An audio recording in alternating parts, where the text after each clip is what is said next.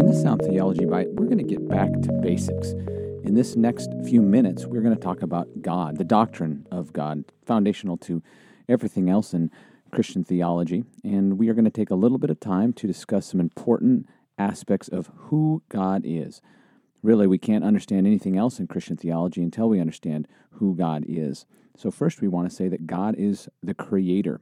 This distinguishes Christianity from other religions that incorporate pantheism or panentheism. We believe, based on Scripture, that God created all things ex nihilo, out of nothing.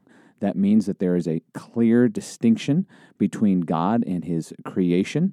It's not a spectrum or tier of being. God is completely other than His creation. He is distinct from it.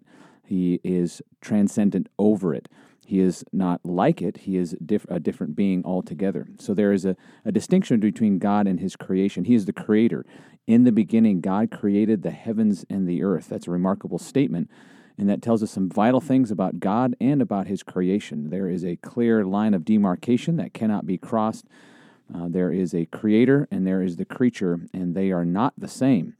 We may, and we'll see in a little bit, and even in a later episode as we discuss man or we discuss a theological anthropology, we'll find out that man does reflect God in some ways, but he is not God, and he never will attain to be God, as some religions teach.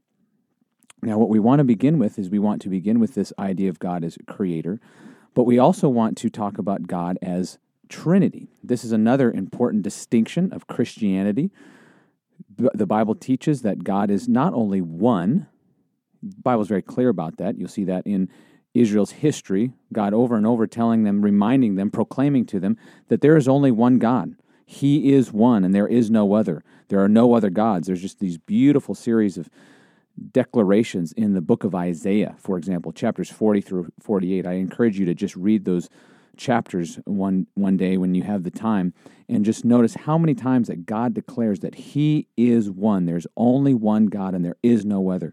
He's comparing Himself to all the gods of the other nations, and He's saying there is no other God. There's only one God. God also declared through Moses, "Hear, O Israel, the Lord your God, the Lord is one." This was central to Israel's identity. They worshiped the one true God, and there was only one God. There were not a multiplicity of gods.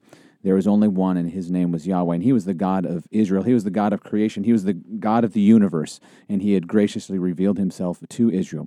But what you find as you traverse through the Old Testament, you actually find hints that there is not multiple gods, but a multiplicity in the one God. This is remarkable. Even in the very first chapter of the Bible, you see God when He is talking about creating man in His own image. There's actually plurality. He's discussing this with Himself. Let us create man in our own image. You see this in Genesis chapter 1, verses 26 and following. Let us. There's a conversation within God. And then as you make your way through the remaining portions of the Old Testament and redemptive history, you see things kind of here and there, hints that there's more. There's a son. There's who is the Lord and who is His son. And then that's in Proverbs 30. And then you see in Psalm 2, this discussion of this Son who has the attributes of and actually receives the same worship as Yahweh. Who is this Son? He's more than a mere man. He's more than a mere king. He is God's very Son. And so you see throughout the Old Testament some multiplicity within the one God.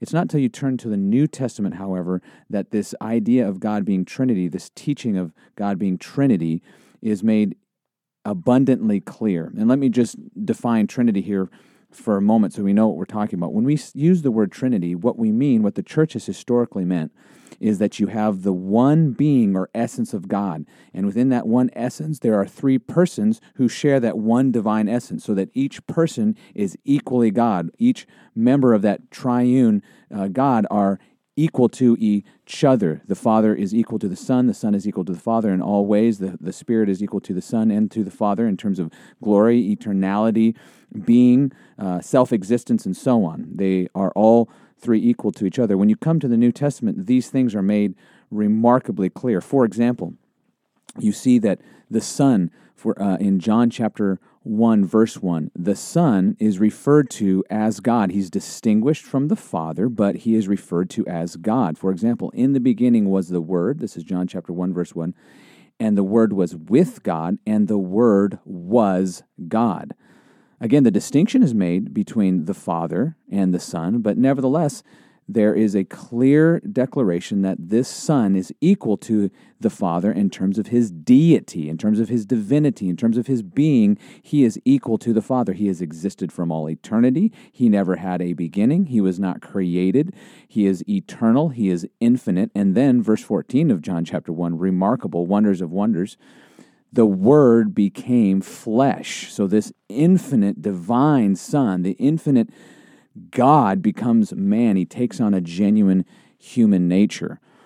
Meanwhile, you have these Jewish authors like John himself and Paul writing about this glorious Christ, while at the same time operating within a monotheistic framework, which simply means they believe that there was one God. How do we understand this Christ within this one God? And they had no problem speaking of Jesus in exalted ways, describing him in ways that made him equal to the Father in every way, oftentimes calling him the Lord Jesus Christ, and then calling God the Father.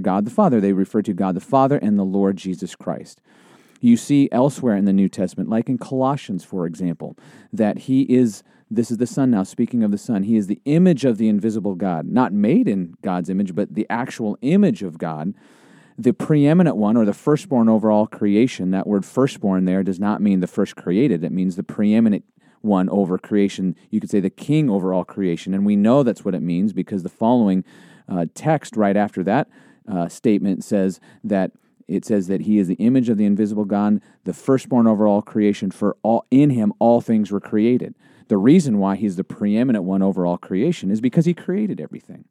And so here you have this developing, what you might say, doctrine of the Trinity, this revealing of more and more about who God is. He is one, but now there are two persons in this one divine being. The persons are distinct, but the essence, the nature, that's what the church has historically said, the essence or nature of these persons within this Trinity or this triune being, the essence, they are sharing in the same divine essence, so that they are both equal in their glory and their deity and their divinity and all their various attributes.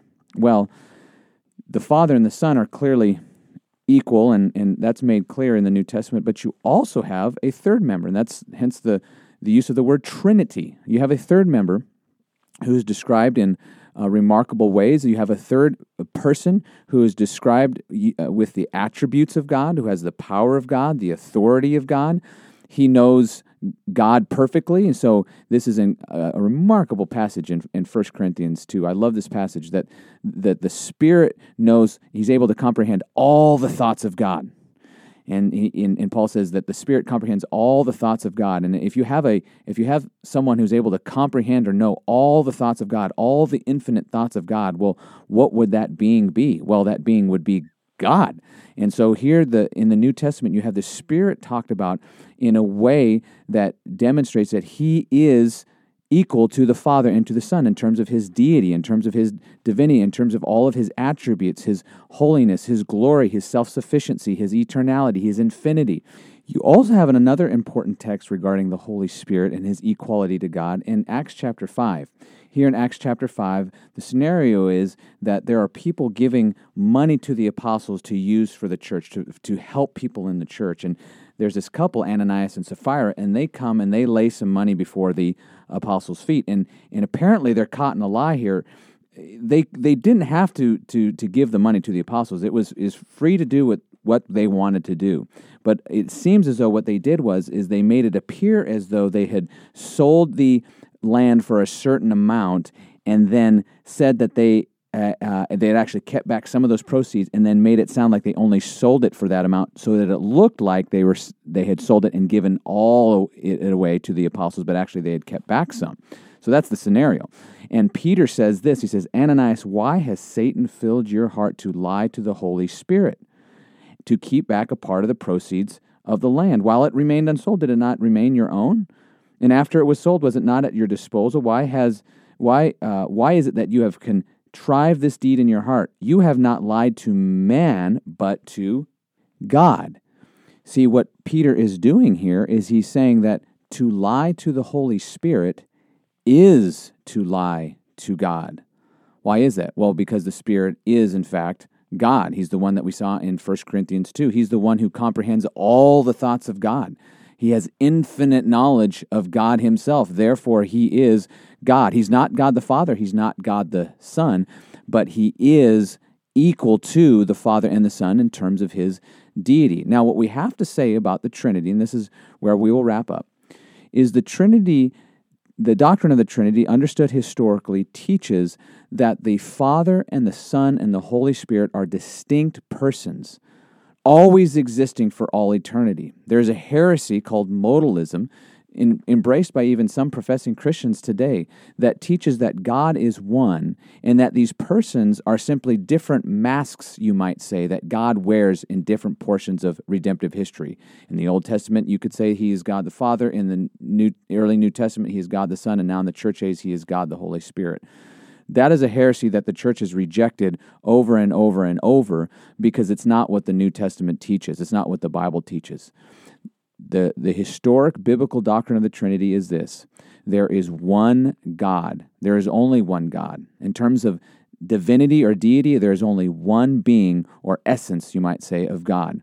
Within that one divine essence, you have three persons, three members of that Trinity. Each one is distinct, but each one fully shares in the divine nature so that each one is fully self-sufficient, dependent on no other being for their existence, eternal, infinite, glorious, and equal to each other in all their attributes. That is the doctrine of the Trinity. That is a clear distinctive of Christianity, and one that is quite beautiful, quite remarkable, and one that we should proclaim as we proclaim the gospel of the Lord Jesus Christ to our friends, our families, and our colleagues.